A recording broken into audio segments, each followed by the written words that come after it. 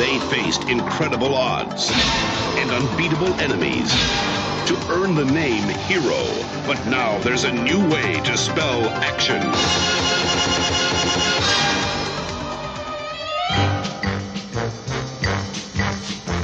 Jim Carrey is Ace Ventura, Pet Detective. He's the best there is. Excuse me, gentlemen. Pet Detective. Actually, he's the only one there is. You really love animals, don't you? If it gets cold enough. Now, the mascot of the Miami Dolphins has been kidnapped. Oh, righty then. And he's on the case of a lifetime. Listen, Pet Dick, how would you like me to make your life a living hell? Well, I'm not really ready for a relationship, Lois. There's no place he won't go. Captain's log, stardate 23.9. Ace, get out of the tank. I just can't do it, Captain. I don't have the power. Nothing he won't do. And no one he can't handle. Hey! If you do anything to embarrass me in front of camp. What? Like this?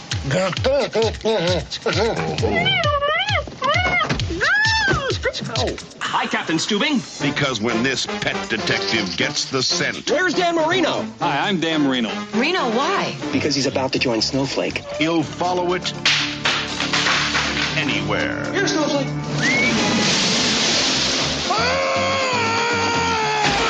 Jim Carrey is Do not go in there. Ace Ventura, Pet Detective. Yes, yes, yes. And now, When Did That Come Out? Part of the Real Change Movie Podcast.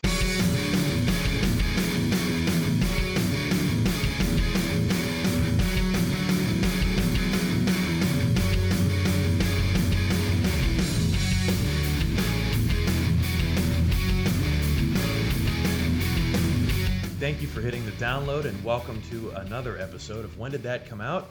An ongoing two-man journey of covering an entire year of film and 12 movies for every month of blah, blah, blah, blah, blah, blah, blah, blah. Yeah, I think they get the point. They've seen the movie. My God, it's just, we got to work on that. Anyway, so we're live here. We. You're in this too. You're in the boat. I'm in the boat. You're in the boat with me. We're going down. I'm playing the violin. We're going down. Well, it's been a little bit of a hiatus since we did the Clerks episode, unfortunately. We did that live also, like in the same room together, didn't we? I think we did it in 1994. Anyway, so it's been a while, but we're back. We're covering February. I've got another kid. I have a pending lawsuit. You do? Anyway, February of 1994. It's Ace Ventura, Pet Detective. That's how to be interesting. Let's see. So how would we start this off? Will, you said that your father took you to see this movie? He's dead, so thank you. It's cool.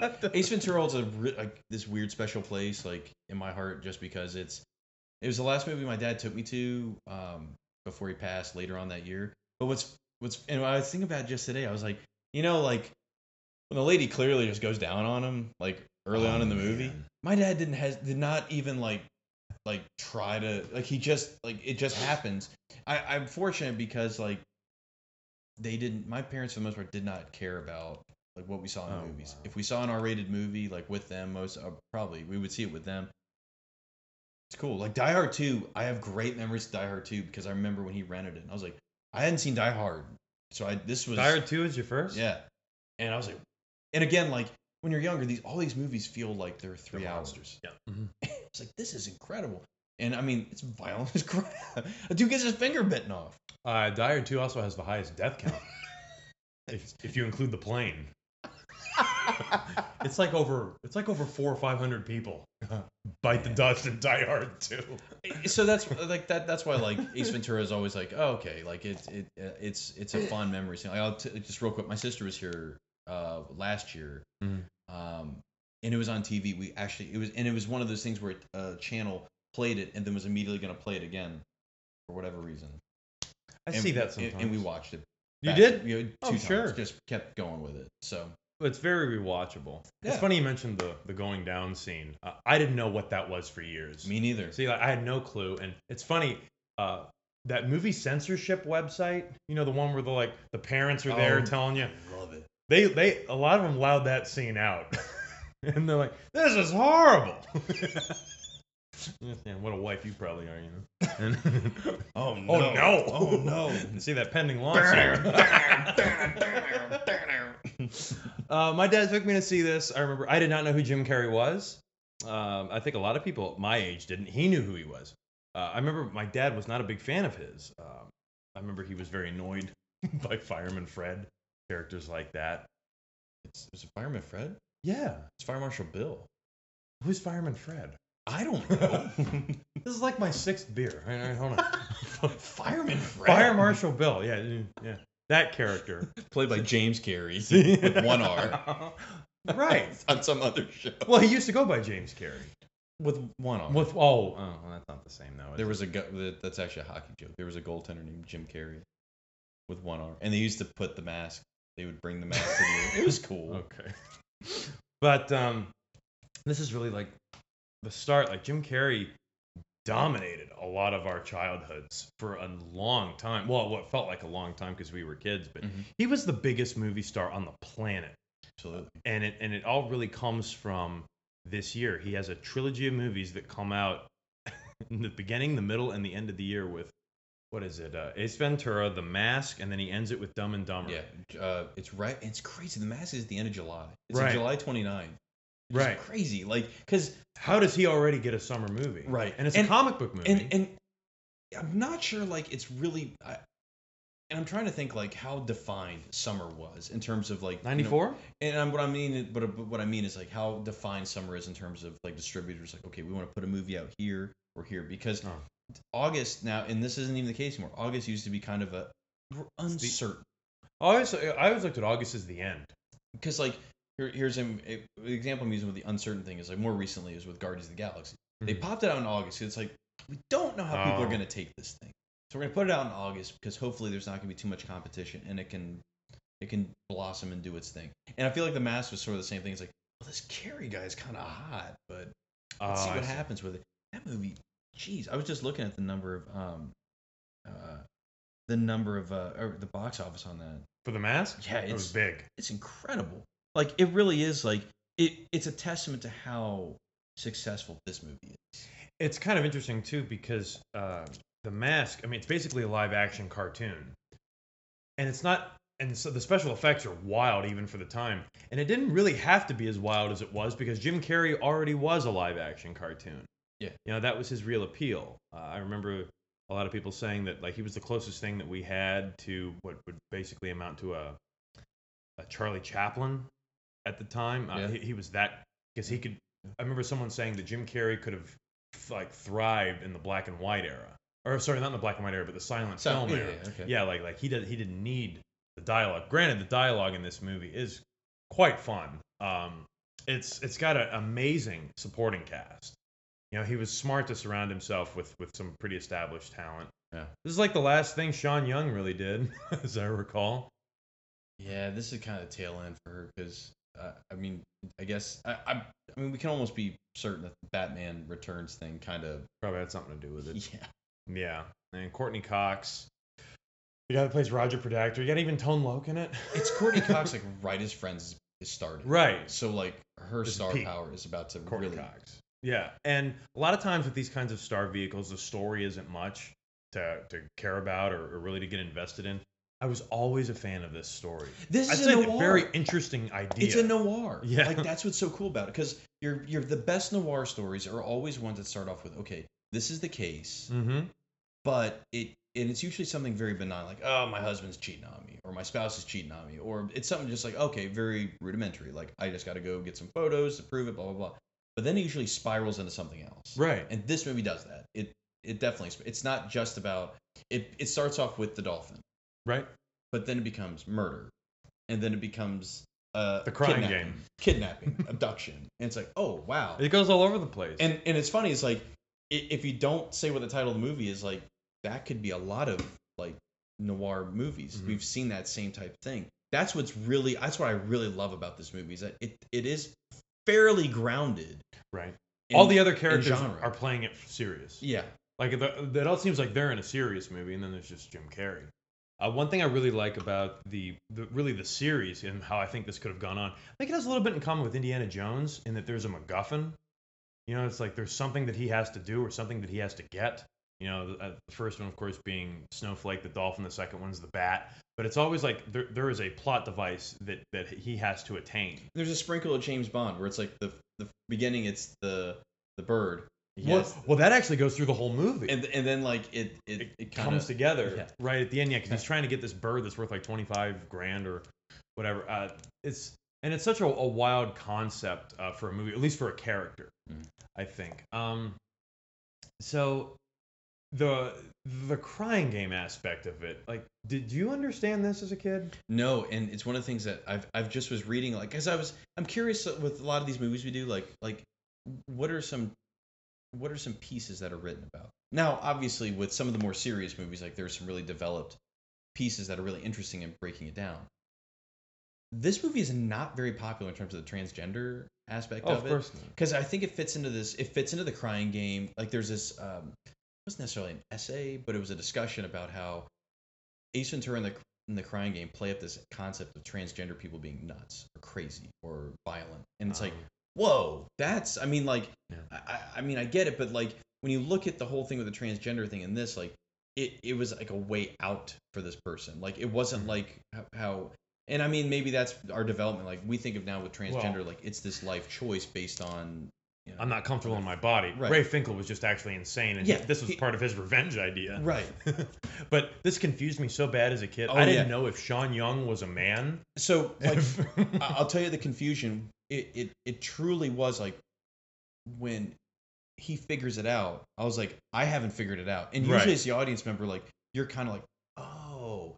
I remember being as a kid, like, what? Something's missing. Like, I didn't get for a while, like, the dog laying on it made it look like, I didn't understand that. I still don't think that works. With the dog laying on it. It's a reach. It doesn't look like Sean Young. Because that's the thing, too. With well, Blu-ray. I don't think it looks like her. It's the hair. It's the hair. It look like it's a woman. And that's what. Oh, is that what it's supposed to be? That's what it is. It's not that it. Because I think it would work a lot better for me if they actually had Sean Young dressed up like a man, like in those pictures, looking like Ray Finkel. And also, this movie ties into like private detectives are really quirky, eccentric people, which is another subgenre of the subgenre of the subgenre of noir. Right. Where they always have to have this weird thing like Pink Panther. Mm-hmm. Is what I always, the easy one to go to. Mm-hmm. Jim Carrey. So he does this movie, and I remember this movie was huge, at least among us. Like I don't think the box office was like a fire. I want to say it did like maybe 80 million. It's just under that. It's 72 is a lifetime on that. Right. And that's what's amazing. The Mask, and it's like, and granted, it's in around 1,700 theaters. It does 72. The Mask is at 119 and at 2,300. Oh, it's much bigger. Yeah. So, but the thing is, like a lot of that money for The Mask should go to Ace Ventura. Ace Ventura. Right. And as I recall, I think Ace Ventura 2 actually did go over 100 million, as did Dumb and Dumber. Because Jim Carrey, it's not really talked about much anymore. He was the first actor to get 20 million a film. Yeah. I remember that they made a huge deal about that. Another one I remember making a big deal about that was Harrison Ford. I think he was pissed about that apparently. And that's a Reader's Digest article I remember reading as a kid, but that's a whole nother thing. I don't remember saying that. I didn't say it. No, you better get an attorney. But Jim Carrey, I mean, he was a staple. I remember from there on out. He was really popular with kids, and the thing that his movies also did was, they were, The Mask, Dumb and Dumber, Ace Ventura, like they were kind of geared towards kids, but they were more for adults. Mm-hmm. But they turned all three of these movies, I remember, into cartoons. Every single one got a cartoon adaptation. And Jim Carrey, who I always remember reading was notoriously anti-sequel, he was forced to do the sequel to this. Like, it was in his contract, but he was only forced to do one. And up until, I believe, Dumb and Dumber, he never did another one after that. But, he was a hell of a performer for a period of time. We were talking about it off air, his run.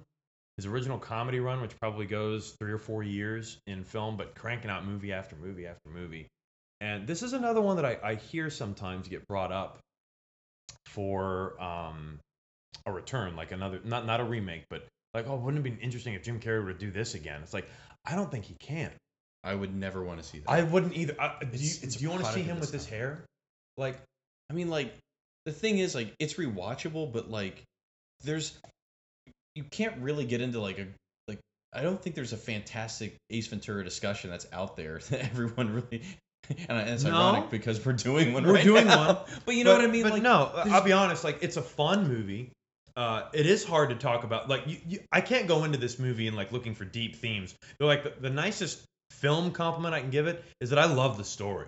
This could have worked in a serious film noir type movie. And it's the only time the Dolphins have won the Super Bowl, right? Since with Dan Marino. Oh man, that hurts.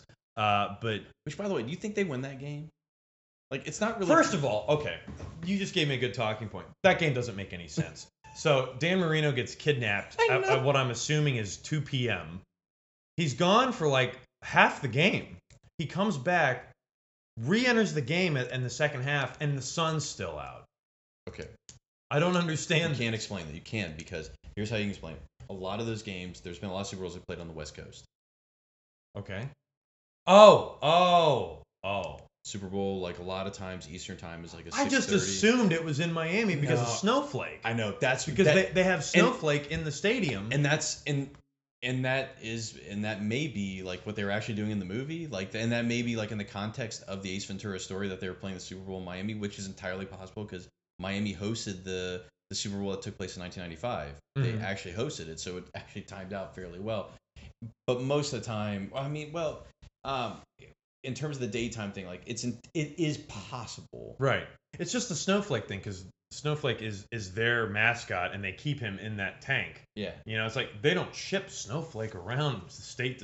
Like, there's no way that dolphin goes with them to every single game. No, I could see it, like, again, like, but this is also like 94, so like, would it be like the Super Bowl is obviously a huge event where like it's a bunch of pomp and circumstance and all this stuff going on. It's possible. I would say more so nowadays that you would have, if you had something like a Snowflake, it would be at a game. I'm not sure if they would have pulled it off in 94 because it's a ton of money to have to do it. I mean, here's another wrinkle to it necessarily, even though, like, I agree with you. Like, most of the time the Super Bowl starts around like 6:30. Yeah, that's usually when it kickoffs, starts. like 6:15, something like that. And we're talking like in at this point it would have been January because they hadn't played February until the 2000s. It most likely would have been dark outside on the East Coast. It's not impossible for a team like wherever the Super Bowl is being hosted that the home team is there. It almost happened last year with the Vikings. This happens quite quick. It's just because you got. Dude. You would be with the police for a while. Like, you're not even getting to the game. Period. Right. You're not. It's not that important. No. There's no way. I do love. This was my introduction to Dan Marino. And I actually really like him in this movie with him making fun of himself. I think he's a lot of fun in that little scene. But like you said a little bit earlier, you do struggle to talk, like, really go into what this movie is, because there's not a lot to it. It is the perfect definition, I think, of a starring vehicle. You know, it's like, this is just for this one guy. This is the trailer of his career. Like, yeah, it sells him. Yeah, it sells him so well. Like, because this movie is a great collection of bits. Also, like, there's so many memorable little things that he throws in, like the screen door thing is hilarious, and because he turns out he's actually really smart. You know, and there's actually, I think, a line in the movie about how, why didn't you just go into real police work? You know, you're a lot better than I don't do humans. That's his only reply. I don't do humans. Yeah, I don't like money either, I guess. Yeah, like I said, my dad took me to see this, I think twice, actually. This was in the theater. Jurassic Park was still in the theater. I remember when this was out. And I remember going to see both of those in the same day. And just absolutely falling, you know, for Jim Carrey and that type of humor and just that kind of outlandish character. And it was a blast. I mean, yeah, I mean, like, I can't, it's hard to remember, like, what was being marketed towards kids heading into their teenage year, or like preteens, like you're 10, 11, 12. At the time? Yeah. See, I remember. I'm trying to remember like what was like this, and wasn't. Well, I remember Jim Carrey. It seemed like he took the concept. This is going to sound ridiculous, but I've actually heard people say this, and I've thought about it, and I kind of agree with it in a way. I think he basically took the earnest audience and widened it, made it bigger. Because once Jim Carrey took off, those earnest movies tanked. Like they disappeared pretty much. And Jim Carrey became that new type of rubber-faced comedian, and could do these different types of roles simply because those movies made so much money, compared to their budget. Yeah. I mean, Jim Carrey was the box office king for so long. At least it seemed long, until he decided he had to play the sad clown role where, every comedian has to make a serious movie, or 12. Yeah. And that's just not the Jim Carrey I like. Like this guy, the guy from 94 to about 97 was just the best. Even making a mediocre film like Batman and Robin enjoyable with his performance. Yeah. So, any final thoughts on Ace Ventura? I think, all right, this is what I want to ask. I want to see, like, because, I know you're not huge sports, but you're enough sports where you, like, if someone brings up iconic things, like you. I can talk about it. Yeah. All right. You have Jim Carrey, you have Adam Sandler, and you have Robin Williams. Which one of those is Michael Jordan? Which one is the Dallas Cowboys? And which one is the Atlanta Braves? And there's a reason why I picked Why three. Braves? All right, so I know you love baseball. I do. So how awesome were the Braves in the 90s? 95, the best baseball team. Get beyond that, though. How awesome were they in the 90s? Well, how many World Series did they win? 2 or 3? They only won one. They appeared in 95. In 91, the one with the Twins. They lost that one. And then they also they played the Yankees. That was the one they lost to the Yankees. They beat the Indians. They lost the Yankees twice. Yeah. They played 2 against the Yankees and lost 2 of them. And so they were in 4 times. And they only got one. Where I'm getting at is they won their division by like July every season. But they never ever they never had the dynasty that everyone thought they should have had. That's true. Okay, and so I picked the Cowboys because the Cowboys were talking about the most popular football team. They win 3 out of the Super Bowl 3 out of 4 years. They are a monster. Yeah. And then they it's really not long after they win that third one that they kind of hit the brick wall, and they've never been back since, really, to the point where they're contending for the Super Bowl. And then finally, it's Michael Jordan, the greatest of all time. Like pretty much in the 90s, he wins 6 championships. But granted, takes time off to go do other things, but then also retires and then comes back. I see what you're saying. Which one is? Are you picking those 3 actors because of their hits? Well, they're probably arguably they're in the discussion for the top 5, 3 of the top 5 comedic actors of the 90s. Williams is no. I put Williams in there. Sure. I would, yeah. So he was a box office top 3. I'd say they're 3 of the top 5. Well, then I guess that would have to be. I'd have to put Adam Sandler with the Braves, and Jim Carrey I'd have to put with the Cowboys, and Robin Williams with Michael Jordan. Jim Carrey with the Cowboys because like I said, Jim Carrey had a run there where he couldn't be stopped. Yeah. Not even The Cable Guy, which confused everyone, which had middling box office. Not even that movie could stop it because right after that he did Liar Liar, and that movie was huge. Was huge. Adam Sandler, people forget, but he was loved. He was loved there from about Billy Madison to I want to say Big Daddy. Mm-hmm. People loved those movies on a stupid kind of level, but there's something to these movies that's really really sweet. But Robin Williams, because I would give it to him because I think he has the most longevity with his movies, and it's not so much because of his talent. I think the movies that he did age better. As great as you think Mrs. Doubtfire. When you look at, I'm just kidding. Well, I'm kidding in terms of when you look at it from afar. This guy's insane. He's insane. Never be around children. This is your one idea. But here's the thing, though. It's done in such an earnest way that you can kind of overlook it. I watched this. This is a great example. I watched this video on Die Hard. You forget how many people die in that movie and just how destructive and just awful the casualty level is with Die Hard. Yet it ends on such the happiest note. Like, John I've McClane. always John McClane has so much glass in his foot. He should be going to the hospital, but he gets in the limo with Holly and goes home. I've always wondered about their relationship, and if it was in reality, oh yeah, like that time we were in the building, or that time we were at the airport, or that time I tried to call you and the guy had blown up I thought he had sunk all this money and turned out he actually these are conversations that are that have to happen at some point, and especially to have children, right? It's insane. Right. What happens to John McClane? Well, that's what I'm saying. That's my point. Because if you look at what happens, especially Die Hard 2, it's like, man, he literally just blew up a plane filled with innocent bystanders, and the weather outside is frightful. It's like, my God, it's just because of the way that the movie is, the tone of it, the way it's edited. But he got out of that parking ticket. He did get out of get this in front of my airport. And I think that's why, something like Mrs. Doubtfire, that could have easily, if you've never seen it, it's on YouTube. It's a recut Mrs. Doubtfire trailer as a horror movie. It absolutely works because, it is a very strange idea, and it was actually mimicked so many times afterward. Never quite reached that level. But when I think about the movies of his that aged well, between that, he diversified himself, I think, a lot better than Jim Carrey did, with Awakenings or Good Morning Vietnam, Dead Poet Society. He balanced out the drama and the comedy really well for a while. Mm-hmm. Then he won the Oscar, and then he just kind of forgot what to do. For every 1 hour photo or what's that other one we like? Oh, Insomnia. Yeah. For every one of those, you're gonna get Final Cut, right? Or License to Wed for him trying to go back to comedy. It just. That's right, folks. I'm doing this now. For the longest time he could do it. Jim Carrey, I think he only balanced comedy and drama really well for about 4 years.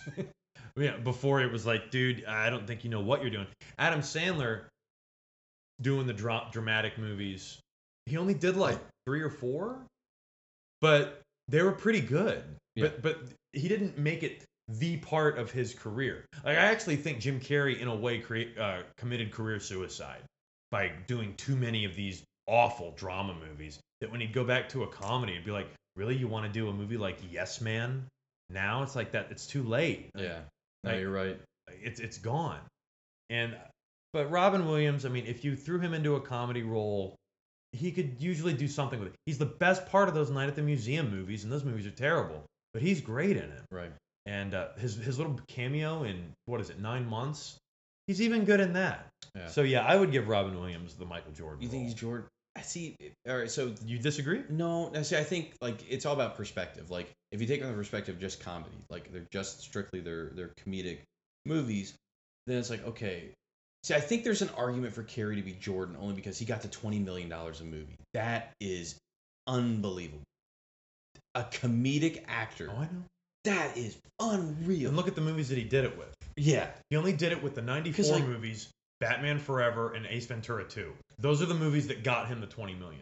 The reason, though, I think he has to be the Braves is because...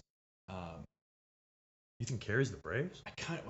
The reason I kind of think about it is because he always he loved the comedies, but what he was tracking for was to get that critical recognition. Of course. And Sandler did this too, but he didn't do it for long. Sandler realized he wasn't going to get it. In the 90s. And he walked away. Sandler in the 90s, you got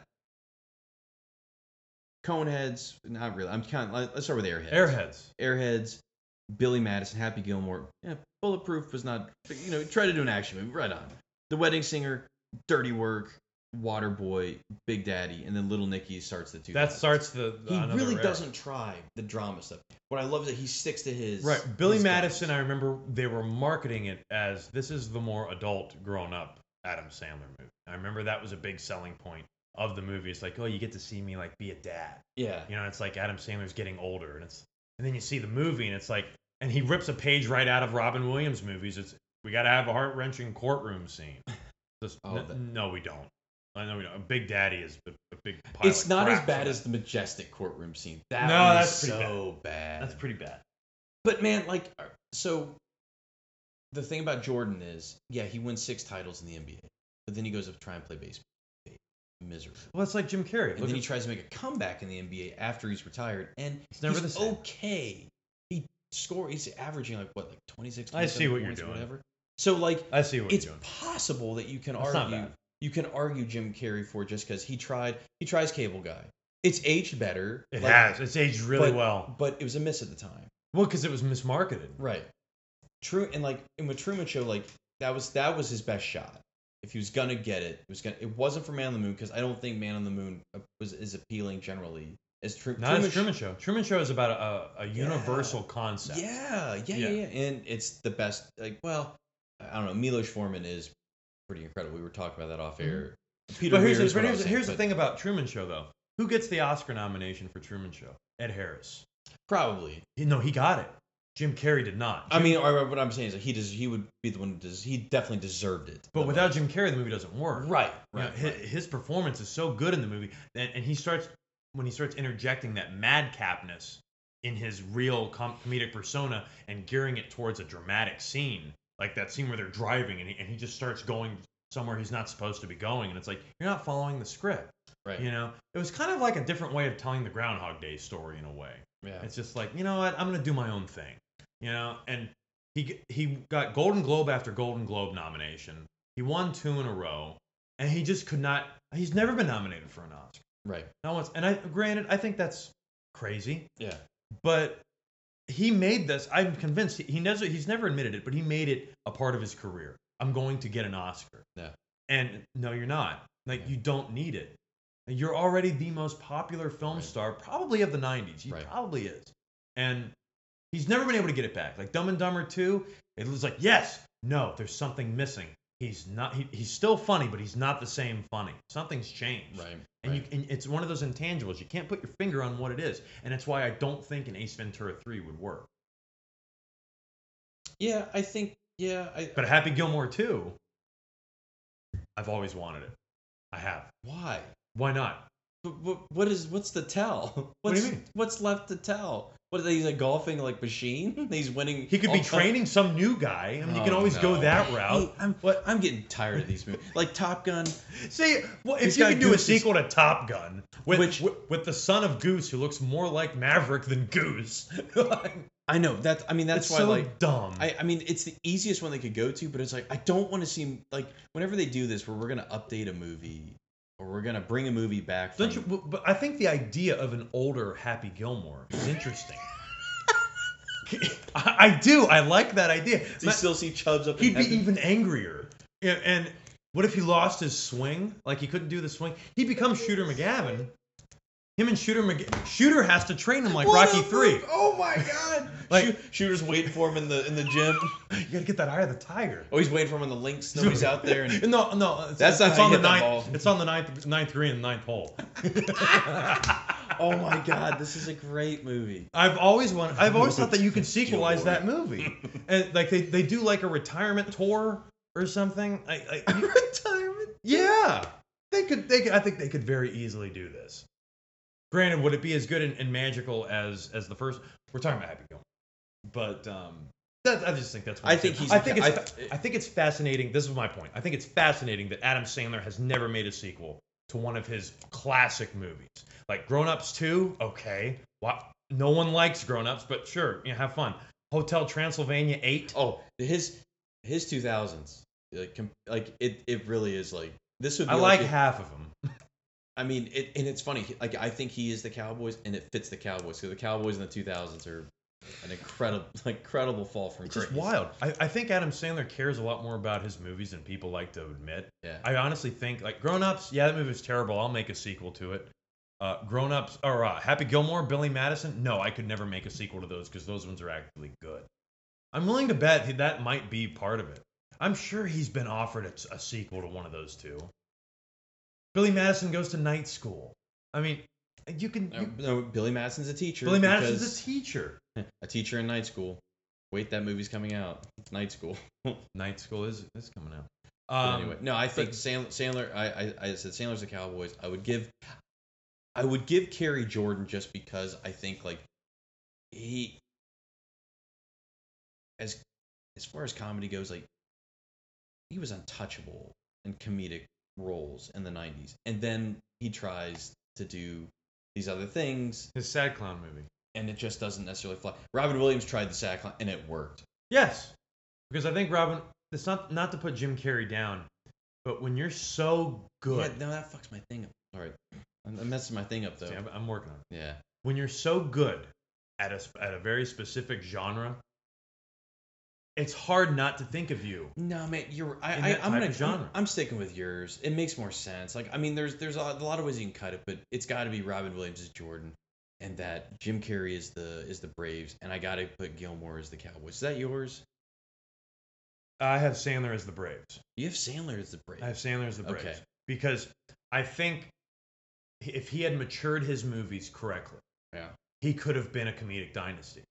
I think The Wedding Singer was the right way to go. I think The Wedding Singer is one of his best movies, and it's like, okay. And then Big Daddy, granted, I'm not wild about it, but okay, like he's doing different kinds of things, and then it goes right back to let's just Little Nicky.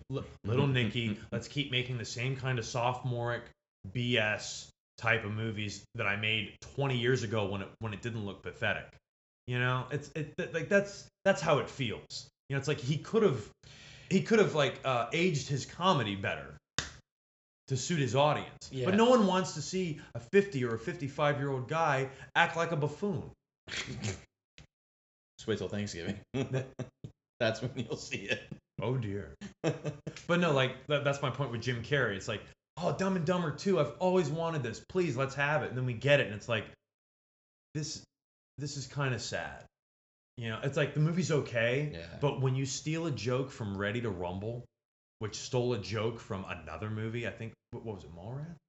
I can't remember. That's really sad. Yeah. Especially when you consider that the first Dumb and Dumber was really influential to a lot of comedies at the time, and then the sequel is just ripping things off. You just don't want to see this kind of stuff. You know, it's like seeing old action heroes. Right. You know, it's the same kind of thing. But there was one last point I was going to make on Jim Carrey. God, can't think of it. Well, if you had to rate Ace Ventura, I mean, and honestly, taking away all nostalgia with it, I think it's a solid 6. Like, you'd give it a 6? Yeah. Okay. It's fun. It's a fun movie, but like it's largely just improvised scenes in a lot of ways, which they nail. They absolutely kill it. Mm-hmm. But at the same time, like I'm like, there's this is a cotton candy. Like this is a fluff movie. Like there's not a lot. Right. There's not a lot to it that you're gonna take away from it other than you just had a good time. Mm-hmm. So I would give it an 8. I'm a big fan of this movie. I come back to it quite a bit. I think it goes above and beyond being a star vehicle and really becoming a movie that you don't forget. You don't forget this movie. And some of its weird dark undertones, like in Ray Finkel's Room. Yeah. You know, like it's very quotable with the laces out stuff. And Jim Carrey, I think it's just because it's so ingrained in my mind as just a hallmark movie of its time. And really one of the quintessential comedies of the year, if not of the decade. So yeah, I'd stick with an 8 on that. Cool. Final words? That it? Oh no, that's it, man. Let's do it. All right. Anything else for it? This was good run time. So that was Ace Ventura: Pet Detective from the month of February in 1994. Join us for the next episode where we will be looking at March of 1994. We'll be doing our first sequel of this season. We are going to be looking at D2, The Mighty Ducks. Be sure to tune into that. In the meantime, check us out on Twitter at RealChangePod. In the meantime, I am at CM_Stabs. I'm at William Rankin 83. And we will see you for the next episode of When Did That Come Out? March of 1994. D2, The Mighty Ducks.